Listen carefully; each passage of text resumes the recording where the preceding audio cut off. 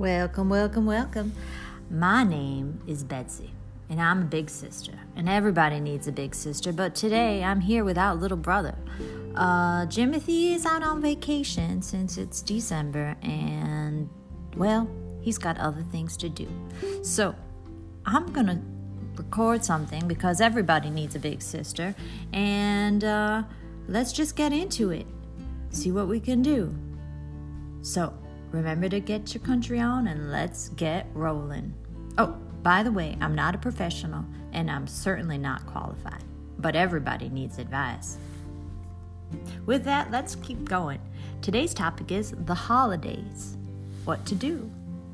What to do to keep yourself relaxed, keep calm, and carry on. Well, I was thinking about this topic in preparation for today and this special message, and I thought to myself, what do people tell me?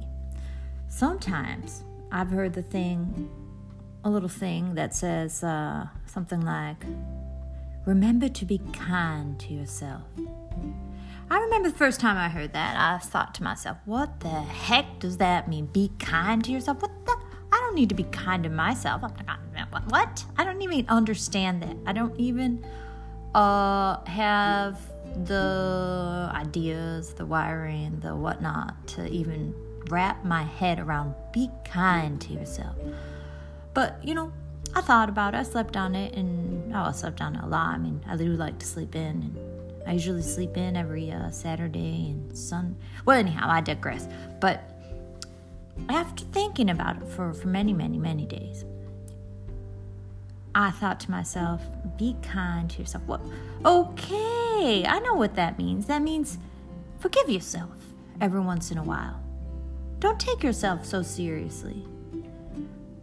Don't take others so seriously. Don't take their words and what meanings they place on words so seriously. Don't take their words to be meanings you put on it. That's all on them.